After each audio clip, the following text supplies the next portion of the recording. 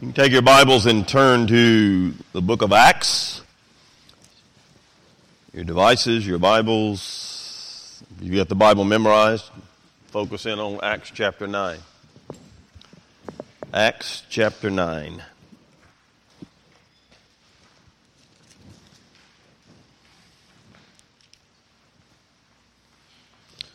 want to mention a couple of things to you and then we will get started. Number one, over on my left, and mention it again, we've got our Go campaign. We're going in the month of October. Went and prayed in September, and we're going and putting out the door packages in October. We, in our graciousness, are going to allow you to do that in November if you choose to do so. Weather permitting, we've got about half, Mike can correct me, as of last week, and I know I've given up some during the week, we've still got about half of our maps to go. We've had a lot that have been taken, a lot that have been handed out, thousands of homes in both the Bartlett and Arlington area. So if you, Mike will be here afterwards, and right over here, I'll be over there. But if you'd like to get a box of the door hangers and a map, and it's real simple, nothing to it. All you got to do is walk and put them on the door. If you get a chance to talk to somebody, great. But right over here, you can see me or Mike afterwards, and if you would like to do that. We've still got a few T-shirts left if your size is small, medium, large, or triple extra large, which is what I had to get. But that's a different story. But anyway, if you want small, medium, large, or triple extra large, we've actually got a few of those shirts left. And Chad is rocking one today, and so is Ethan, and some others. We'll have them. They model them a lot better than I do for some reason. I don't know, particularly Ethan, but anyway, if you like a T-shirt, they're over there. Now, just want to mention to you next weekend. Some of you already know about this, but I do want to mention it. It's really going to be. We're excited about next weekend. Just a lot going on. So, focus with me for just a moment. Remember the letter P. When my kids were small, they went to Evangelical Christian School. That's how they learned their letters. So we're going to do the letter P. Beth, are you ready? Yeah. Pa.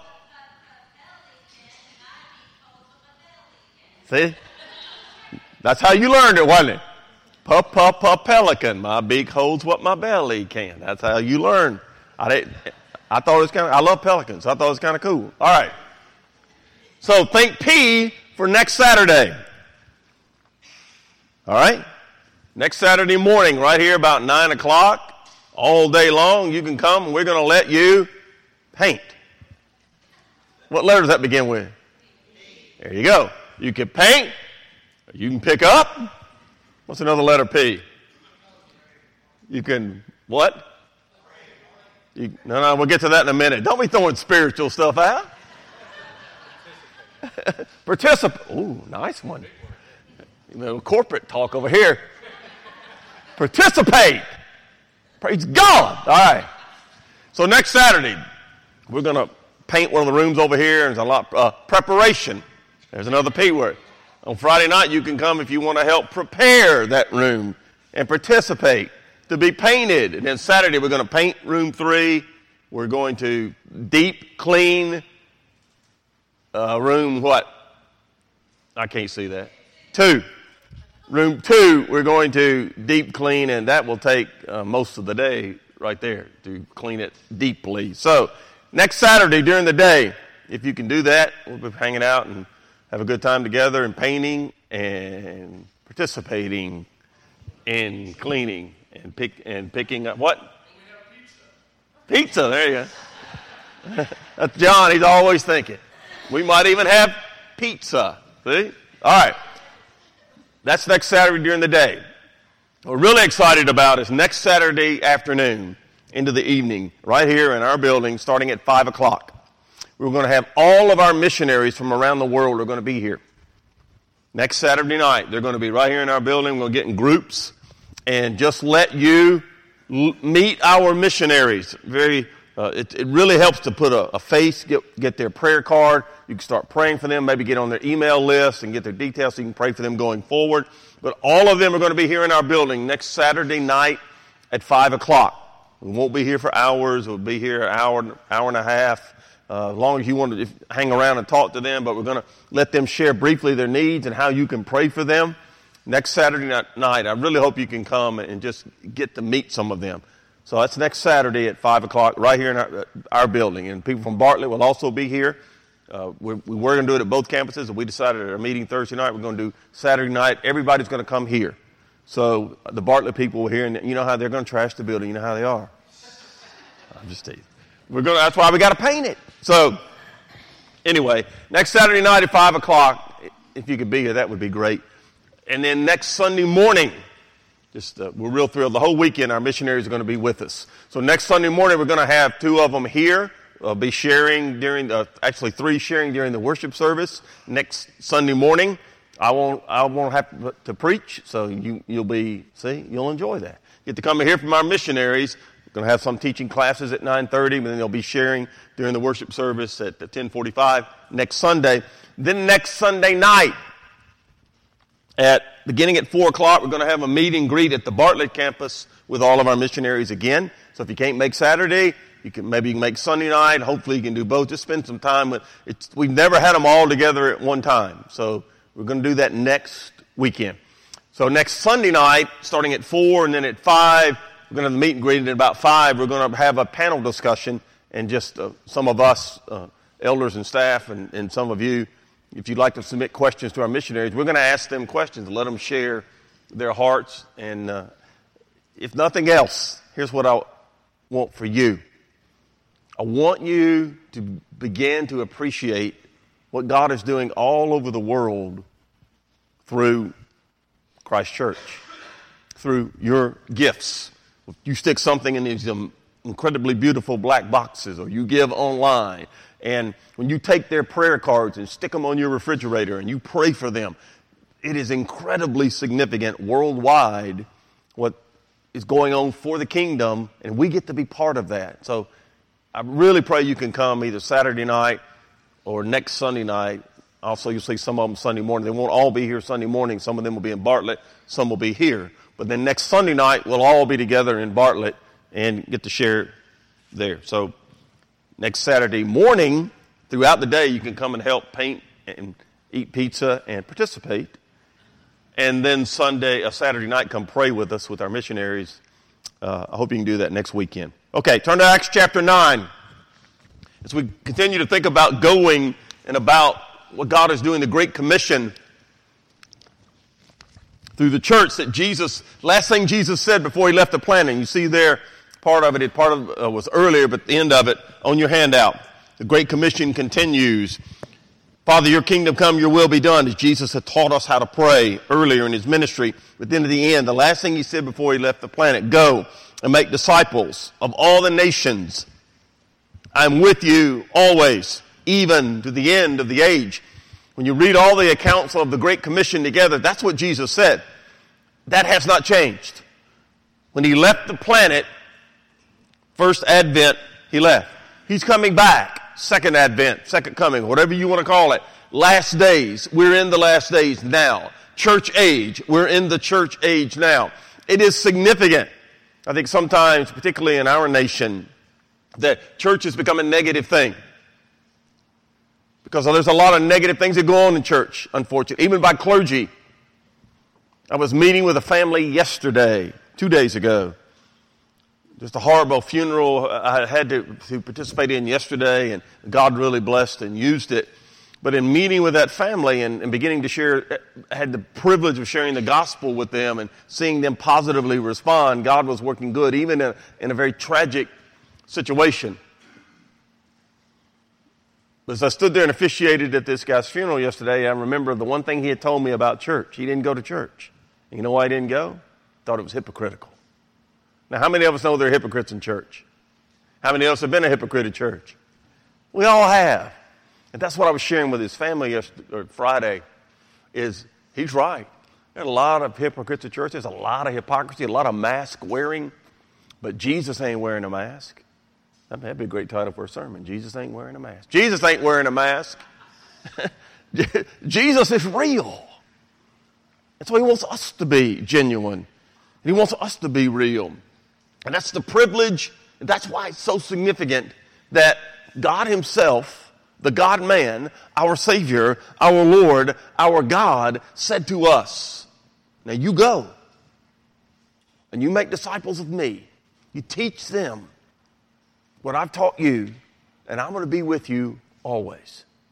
This Go campaign, the reason it's so significant, beyond getting us to pray for our neighbors, meet our neighbors, is you don't know how God might take one of those silly little bags with the cards in them and the DVD and get somebody to where they begin to talk to one of us, and maybe their family comes to know Christ and is born again. And the whole thing, the 30, 40,000 bags we hand out, if one family is converted and enters the kingdom of God and is saved eternally, it's worth it. But beyond all of that, we need to understand how important it is to be a child of God, how significant it is to be a child of God, how precious it is to understand that God has chosen us. We're going to look at that specifically in a moment. A chosen vessel, we are, to be used by the eternal God of the universe to reveal himself to a lost and dying world through us. That's why I love that passage in 2 Corinthians that says we are ambassadors for Christ. I'd rather be that than the King of the world. Ambassadors for Jesus, who is the Christ, the Messiah. So what we look at today, when you get to Acts chapter 9, which is where we are in our study of the book, you see the title of today's message is what? Look at it. See if you got a handout. God can do what? He can save anybody. And we're going to see him save Saul of Tarsus, which is what this is about. But how do I know God can save anybody? Because he saved me. And I know some of you. He saved you. And I know you. And if he can save you, he can save anybody. We've talked about this before. We're going to see it very graphically here in a few moments. If there was one person on planet Earth at this moment in history, in Acts chapter 9 as it opens, if there was one man or woman on planet Earth that the church wanted nothing to do with, who was it? Saul of Tarsus. They wanted nothing to do with it. They were terrified of him. His job was to go around, take their income away from them, take them from their families, and put them in prison. You didn't invite him over for dinner. You didn't hang out with him. You were terrified that he might be coming to your neighborhood or your town, in this case, Damascus. But see, the beauty of this is understanding that God's plan is always bigger than what we see. So one of the things I was sharing with the funeral yesterday is you got to understand God doesn't make mistakes. Nobody wanted Pam didn't want her husband to drop dead this week. His two sons didn't want that. His brother didn't want that. His friends didn't want that. Of course not. But God was in control, is in control, is working good, and will work good out of that horrible tragedy, because eternity is more important than the moment. And so what God is doing by saving Saul of Tarsus is reminding the church, I am. You got to trust me.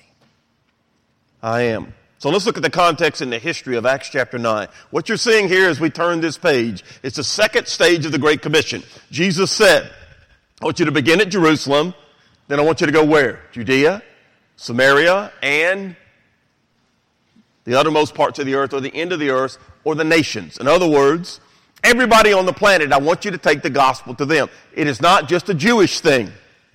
So you're beginning to see in Acts chapter 9, we saw it in 8, transitioning into 9, the second stages of the Great Commission. Philip, we took that last week, he's taken the gospel to Samaria. So you've got beyond Jerusalem, Judea, it's now gone out to Samaria. Philip took it there, he took it to the Ethiopian eunuch, which took it back to Africa, so it's beginning to go to the ends of the earth. But Philip takes the gospel to Samaria. Saul of Tarsus is about to get saved. He is God's chosen vessel to become the apostle to the Gentiles. Not Jews, Gentiles. So that's the nations. That's the ends of the earth. That's his calling. That's going to be his specific ministry given to him by Jesus Christ, is to take the gospel to the nations. You are my chosen vessel for that. To this day, we call Paul the apostle to the Gentiles. So I love this picture. Please don't miss it, and please remember this principle. I talked briefly about it a moment ago. Paul was the arrestor of Christians, followers of the way. They didn't call them Christians yet. They called them followers of the way because Jesus said, I am the way. Paul's job was to arrest followers of the way, or Jesus the Christ, who claimed to be the Christ, to arrest them and imprison them, to persecute them. So he was the arrestor and he was the persecutor of followers of Jesus. He is about to be on the road to Damascus, arrested by Jesus. And here's what Jesus tells Ananias later. We will see in chapter 9. We're going to show Paul, Saul of Tarsus, the many things he will have to suffer for my sake. He was the arrestor. He's being arrested. He was the persecutor, and he will be persecuted beyond that anybody else went through for the sake of Jesus Christ. And I guarantee you, because you'll see it as you read through Acts, Paul, the Apostle Paul, remembered what he did when he was Saul of Tarsus, the persecutor of Christians, followers of Jesus. He remembered. It bothered him for the rest of his life that he was there when Stephen was stoned to death, that he was standing there participating in it, agreeing to it, holding the clothes were at, Stephen's clothes were at his feet. It was always there in his mind. And then God used him, obviously, dramatically. Even to this day, how many times when you open the Bible to study it, are you studying something written by the Apostle Paul? Most of the time. If you're in the New Testament, you're studying something he wrote. God had bigger plans for him. The last person man would have chosen was Saul of Tarsus. It was the first person God had chosen. Warren Wiersbe, great theologian, I still study. He wrote back in the 20th century, and I still study his stuff today. I love Warren Wiersbe. Said this: Saul's conversion was perhaps the greatest event in church history after Pentecost. Because he's converted, and then the gospel begins to go out to our ancestors, to go all over the world to spread the good news of Jesus Christ. If you notice the top of your handout, the Great Commission continues. The conversion of Saul of Tarsus is unique in the way that it happened. Jesus Christ personally appears to him on the road to Damascus. We will look at that. It's significant in so many ways that we've talked about historically with the church in our lives today. In the book of Acts itself, which is the beginning of the early church, the history of the early church, the conversion of Saul of Tarsus is recorded by Luke 3 times. 3 times in one book, it records his conversion. Significant. And then the title of today's message is what? God can save anybody. No one would have expected Saul of Tarsus to become a Jesus follower. Nobody. But God did. Think back in your own life. Maybe you grew up in church, and maybe, like my wife, you grew up in church and you were saved at a very young age. And then maybe you were like me, you were just a knucklehead that at age 16 God reached down and saved. And I look back at my life and I think, why in the world did he save me? Because he had stuff for me to do. Prior to your conversion to Jesus Christ, what were you like? Maybe you were a good person just rocking along, but maybe not.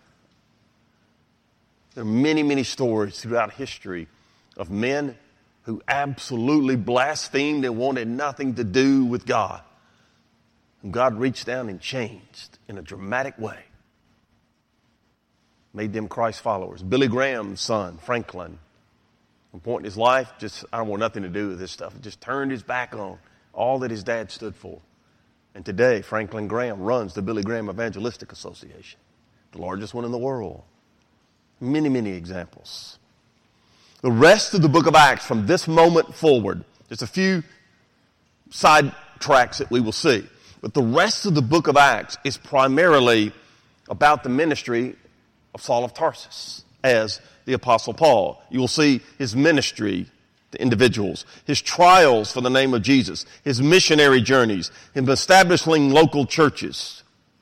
God can save anybody because God has a plan. All right, get your hand out. Let's go to number 1. Saul meets Jesus. Good place to start. Chapter 9, verse 1.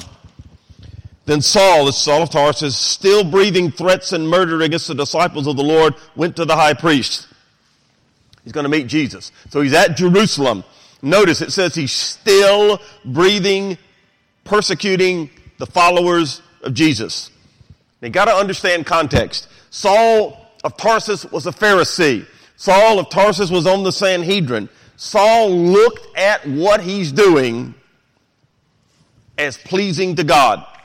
The fact he was persecuting these Jesus followers, he thought he was doing a good thing for God, a good religious thing. Because he looked at Jesus of Nazareth as a nobody. Because they looked down on Nazarenes anyway. Anybody from Nazareth. They even said when they talked about Jesus, could anything good come out of Nazareth? So he looked down on him already, but he looked at him as a false teacher, a satanic prophet. And so his followers are going around preaching Jesus. He looked at him as a crucified nobody. Now his followers are going around saying he's risen from the dead. And all these people are flocking in. They're accepting that Jesus sect, satanic sect, false religion. And he looked at it as a good thing to wipe them off. It was his goal to eliminate Christ followers, Jesus followers from the planet. Put them in prison, have them killed, whatever he had to do, he was stopping it. As a matter of fact, as this opens, notice verse 1 again. He's still breathing threats and murder against the disciples of the Lord. So he goes to the high priest. He's at Jerusalem. And the idea of the disciples here is not the 12 disciples. This is anybody that was a Christ follower. They were called disciples, the Great Commission. You go make disciples, learner followers. So anybody, remember, we've talked about thousands upon thousands have gotten saved at Pentecost and forward. The church has been growing exponentially, multiplying like crazy. So they're all over Jerusalem and the surrounding area. There are thousands upon thousands of these converts to Jesus. And he's been persecuting them unmercifully, still doing it at Jerusalem. And when it says there in verse 1, this will really give you the picture, it says he's breathing threats and murder. I want you to see this because we'll see what God is doing. The word breathing there means deep, agitated, emotionally upset to where you're breathing rapidly, violently, kind of like you can't breathe and you got to get a bag so you can catch your breath. And he said so agitated, and so he's crazed to get rid of these people. The word breathing means the very atmosphere in which he lived. It's a stupid picture, but it's one I thought of when I was studying this week. Remember in the Peanuts cartoon, every time you saw Pigpen, what did you see? Just this cloud around him, right? That's the picture. That's all Saul could see, was he was in this atmosphere of hate. You want to know what a hate crime is? That's what this is. He hated anybody, male or female, that had any positive affirmation of Jesus of Nazareth as the Christ. And he wanted to wipe them out. Still doing it. Disciples of the Lord. Look at verse 2. He has letters from the high priest to the synagogues of Damascus, so that if he found any who were of the way, followers of Jesus, whether men or women, he might bring them bound to Jerusalem. So he's breathing threats against disciples of the Lord, anybody who was a follower of the way, men or women. For just a second, I want you to flip over to Acts chapter 26. We're going to come right back. Acts chapter 26, verse 9. Paul's own words before Agrippa. By the way, Jesus said that he would be presenting Jesus' name before kings and rulers. That's what's going on here. 26:9, Paul's own words. Indeed, I myself thought I must do many things contrary to the name of Jesus of Nazareth. This I also did in Jerusalem, and many of the saints, believers in Jesus, I shut up in prison, having received authority from the chief priests. And when they were put to death, I cast my vote against them. I punished them often in every synagogue and compelled them to blaspheme. And being exceedingly enraged against them, I persecuted them to foreign cities. While thus occupied, as I journeyed to Damascus with authority and commission from the chief priests. Now go back to chapter 9. His own words. This is who I was. This is what I did. And it was wrong. And I was changed on that road to Damascus. Verse 2. Again, he goes to the chief priest. And he gets letters from the chief priest so that he can go to the synagogues, plural, of Damascus with the authority of the Sanhedrin to imprison Jesus' followers. It says synagogues, plural, of Damascus, which meant they had obviously more than one. Damascus at this point probably had 30 to 40 synagogues. It was a very large Jewish population. At one point, 20,000 Jews. In AD 66, 20,000 Jews were massacred at one time in Damascus. So there was a large Jewish population. He's headed there to do what? Same thing he's been doing at Jerusalem. Chain them up and drag them back to Jerusalem and throw them in a prison. He's serious about this. He'll hunt them to the ends of the earth. Hunt them to the ends of the earth. Verse 3. As he journeyed, he came near Damascus. Remember, he's headed to Damascus to put these Jesus followers away. As he journeyed, he came near Damascus, and suddenly a light shone around him from heaven. He fell to the ground, and he heard a voice saying to him, Saul, Saul, why are you persecuting me? On his way to imprison Jesus' followers, who does he meet? Jesus himself. Has this light shining around him from heaven. If you run that metaphor through Scripture, it's the Shekinah glory of God is always a heavenly, incredible, blinding light. Notice his response. The light shone around him. Verse 4, he fell to the ground and he heard a voice. Obviously that voice is that of Jesus Christ. He hears a voice. He's blinded by this incredible light and he falls to the ground. All of that's a picture of the presence of God, the Shekinah glory, the worship of God, and he's hearing the voice of God. Jesus says, Saul, why are you persecuting me? Speaks conviction into his soul. Conviction into his soul. Think about it for a moment. Just the picture, just what you're seeing. It's incredible. What a moment. Jesus speaks to him. But I want to take away something that's application for us. And I've shared this in different moments other times, but particularly in the context of what we're talking about today, I want to encourage you for a moment.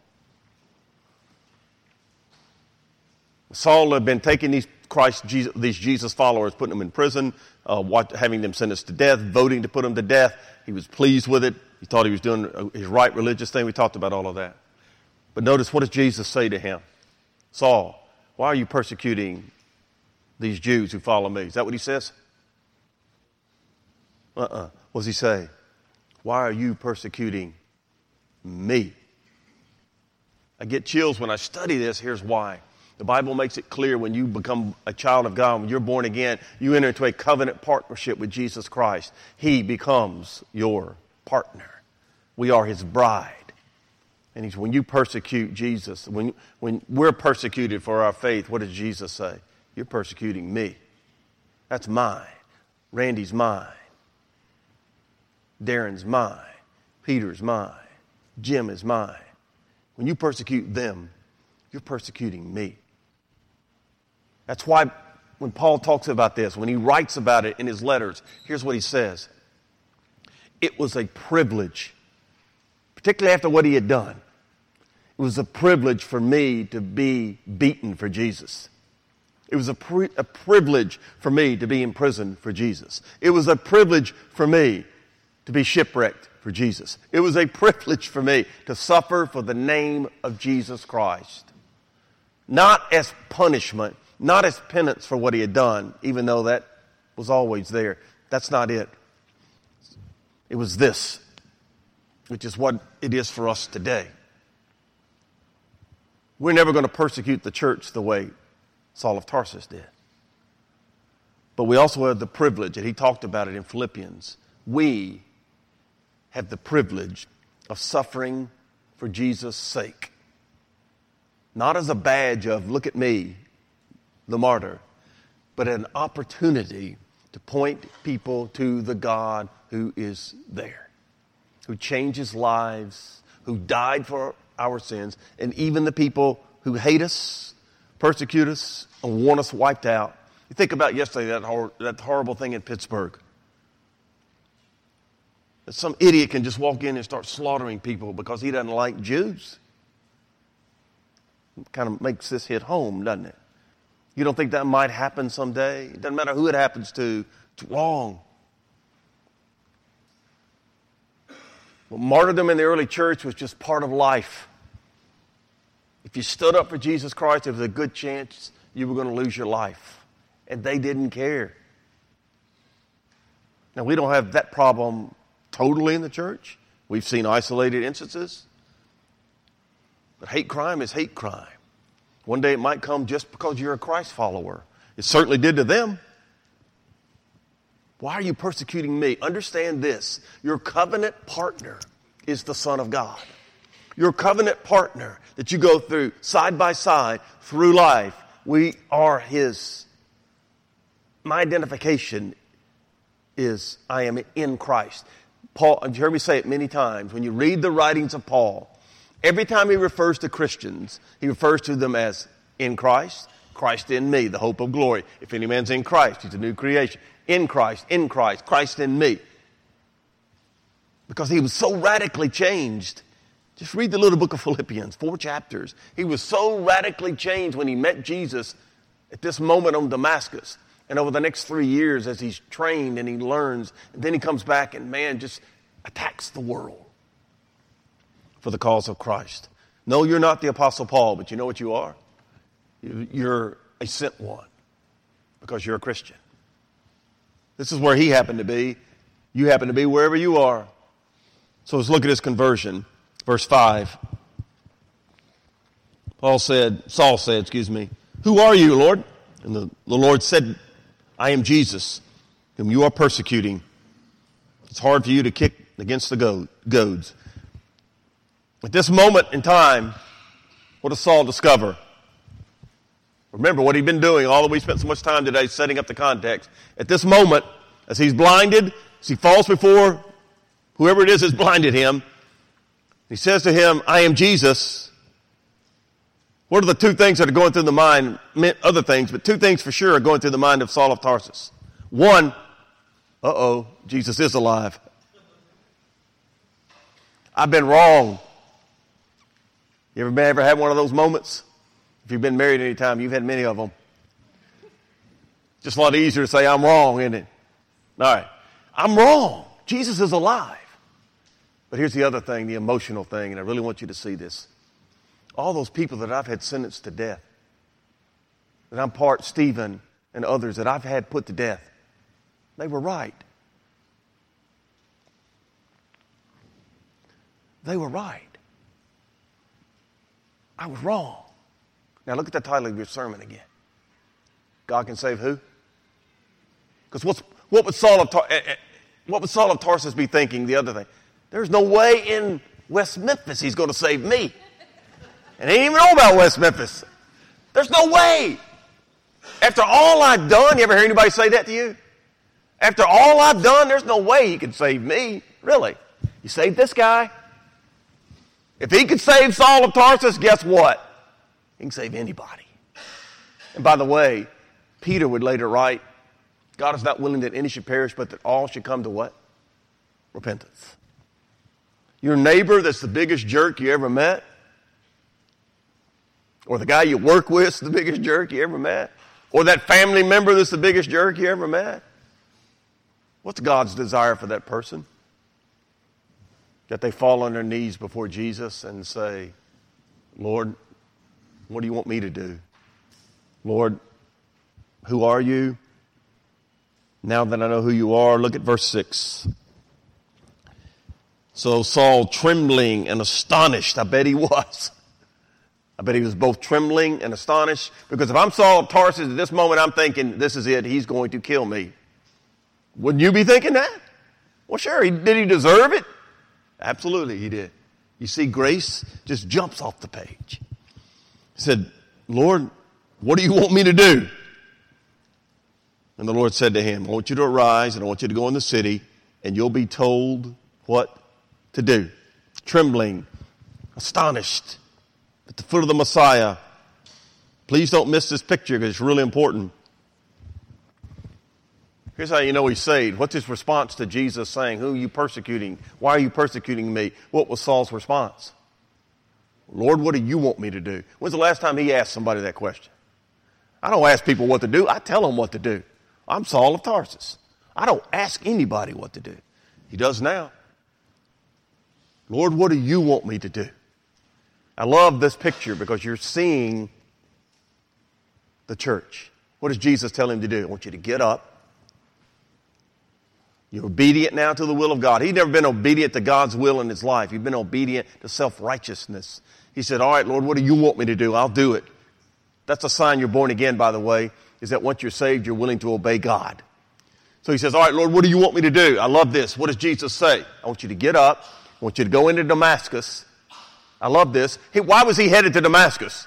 To imprison followers of Jesus. Now Jesus said, get up. I want you to go meet some of them.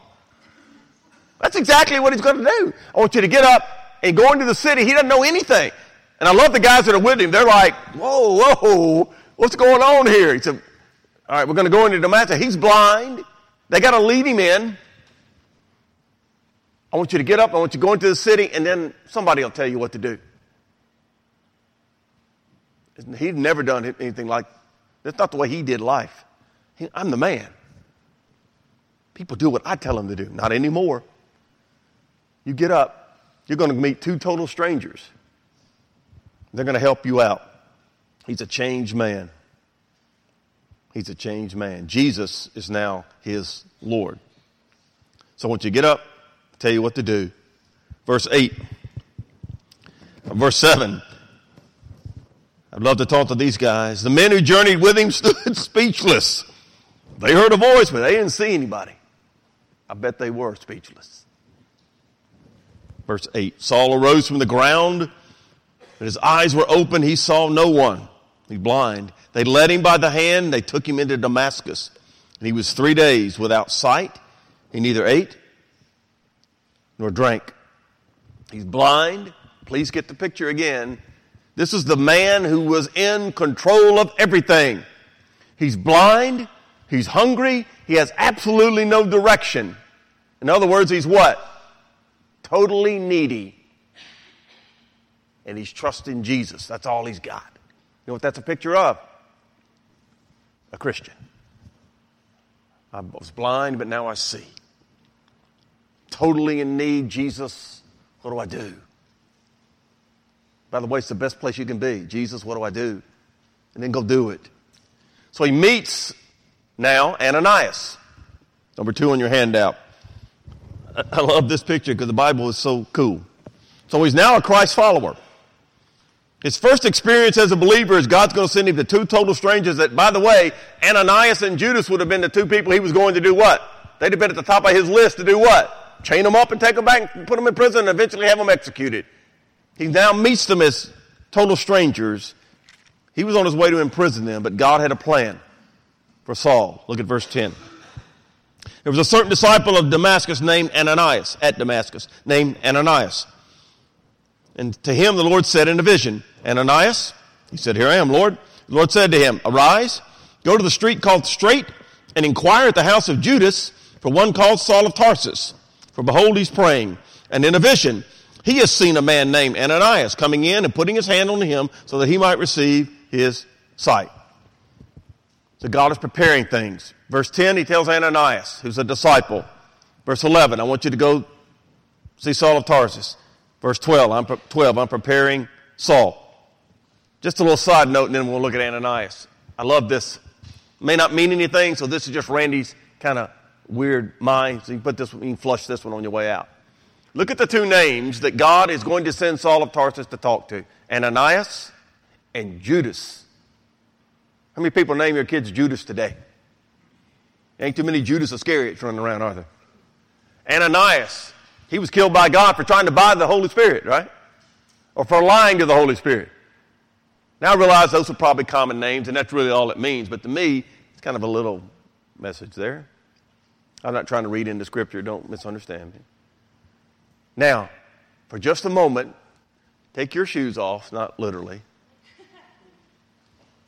Metaphorically, put the sandals of Ananias on. And look at verse 13. God has a plan. And Ananias said, Lord, I've heard many things about this man. How much harm he's done to your saints at Jerusalem. And he's on his way here with authority from the chief priest to bind all who call on your name, which is not said here, but it's certainly implied and true. Lord, I'm one of those.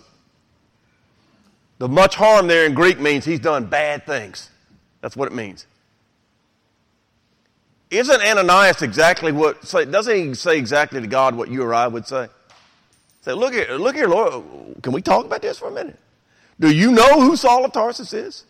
I know you know, but look here, do you know? He's done horrible things to Christ followers of Jesus. And you want me to go meet him and talk to him? I sure do, Ananias. I sure do. He's praying, which, by the way, just for a moment, pause.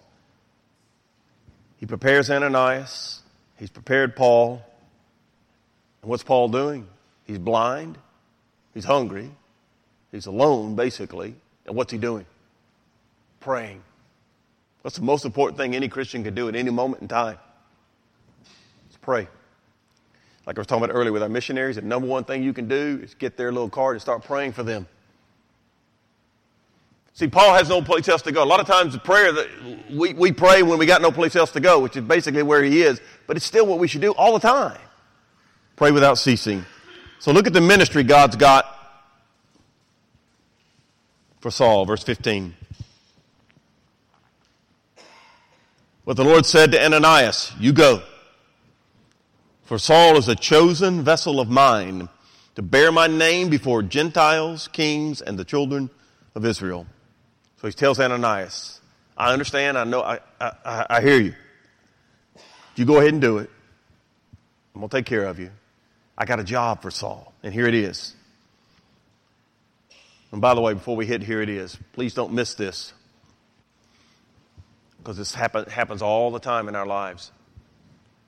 If you're Ananias, you still got his sandals on. If you're Ananias, does this on any level, in any way, shape, form, or fashion make sense to you? No, it does not. Saul of Tarsus will take me and put me in prison and kill me. My family will be destitute if I go see him. That's what would probably happen to anybody who met with Saul of Tarsus that followed Jesus before the road to Damascus experience. So it's logical what he's thinking, is it not? But God says, you go ahead. I got a ministry for Saul. Doesn't make sense. I know that. By the way, if you don't think that's applicable to our lives today, talk to me afterwards. You know it is. Example after example after example. It doesn't make sense. But God says, you just do it and trust me. Trust God and go. The theme of the Bible, Habakkuk 2:4, is what? The righteous shall live by faith. So notice verse 15. Here's my ministry for him. It's threefold. He's my chosen vessel. Ananias would never have chosen Saul of Tarsus. Nobody would have chosen Saul of Tarsus. Nobody who was a Christ follower would have chosen Saul of Tarsus. But who did choose him? God did. God did. So he's my chosen vessel to bear my name, Jesus' name. Notice the three groups. Before, three groups: Gentiles, pagans outside Israel, pagans who don't know about God, pagans who are worshiping false gods, the whole spectrum. He's going to take the gospel to Gentiles. He's also going to bear my name before kings, the top of the power structure. We just saw him talking to Agrippa. Those with authority, those with influence. So from the top to the bottom, rulers, Romans in particular, he's going to take the gospel to them. And the children of Israel. I love this, the way God does it. Paul's number one desire as a former member of the Sanhedrin and a Pharisee and a Jew was he wanted to preach the gospel to the Jews. But what was God's will for him? No, Gentiles. Now, he'll get opportunities to write things for the Jews and some ministry to them, but God's primary call on his life was take the gospel to the Gentiles. Please don't miss this principle. The call on every one of our lives is to take the gospel somewhere. But it's not the same people group for every one of us. Your family members need to hear the gospel from you, not from your preacher. It doesn't mean given opportunities I shouldn't do that as well. But wherever God sends you, that's your job, to take the gospel. Paul had got a specific plan for him. Gentiles, kings, and some children of Israel. Whatever yours is what it is. And don't expect your ministry to be somebody else's. You got to be who God wants you to be. Take the gospel where he sends you. Secondly, verse 16, his ministry for him. He's going to bear his name. Secondly, I will show him how many things he must suffer for my name's sake. My name's sake. He's going to bear Jesus' name, and he's going to suffer for Jesus' name. I'm just going to read you a few quotes. Look at this, and then we're going to stop today. Listen to this. These are direct quotes about the Apostle Paul after this moment going forward. Many things he must suffer. Now, here are the quotes. I've been in labors more abundant, Paul is writing about himself. Stripes above measure, prisons more frequently, deaths often, beaten with rods 3 times, stoned once, shipwrecked 3 times. Shipwrecked 3 times. In perils of robbers, Jews, Gentiles, perils in the city, perils in the wilderness, perils in the sea, perils among false brethren. I've been in weariness, toil, sleeplessness, often, hunger, thirst, fastings, often, cold, naked. That was his whole life, suffering for Jesus. He said, besides that, quote, daily, my deep concern for all the churches, besides all these other things, end quote. The persecutor would become the persecuted. All for the sake of Jesus. Philippians 1, you don't have to turn there. I'm going to read this and then we're going to stop. Philippians 1, Paul wrote these words, my favorite chapter in the Bible, I think. I want you to know, brethren, that the things which happened to me, all the stuff I was just quoting, actually turned out for the furtherance of the gospel. It has become evident to the whole palace guard, he was witnessing to the house of Caesar, to all the rest that my chains are in Christ. Most of the brethren in the Lord, having become confident by my chains, are much more bold to speak the word without fear. For to you, believers, it has been granted on behalf of Christ, not only to believe in him, but also to suffer for his sake. That it was a privilege that we all have. As he wrote those words, he was chained to a Roman soldier 24 hours a day, waiting to be executed.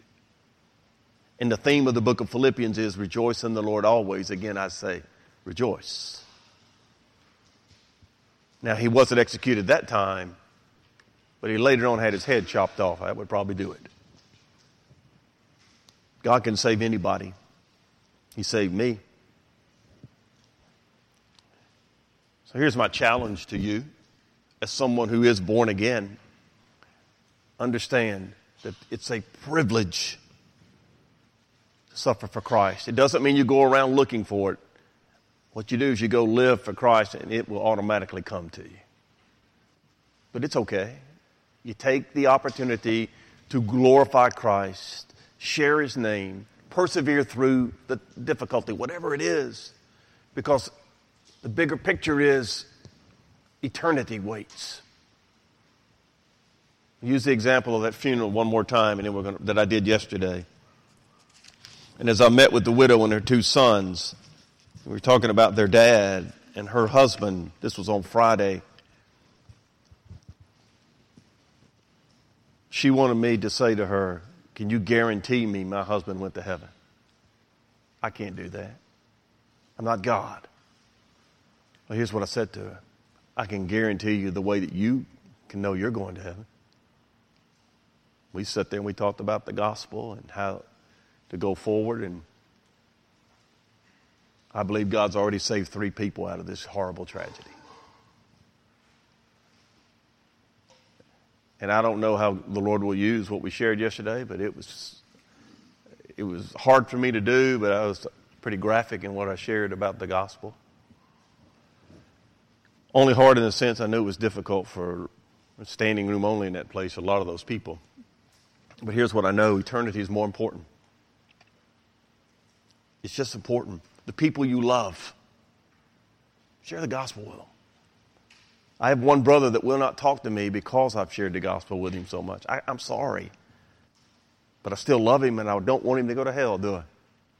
So I'm going to share the gospel with him next time I get a chance. You just don't know. You just don't know. Life's a vapor. Here today, gone tomorrow. Focus on what's really important. Your relationships and eternity. Would you bow your heads, please?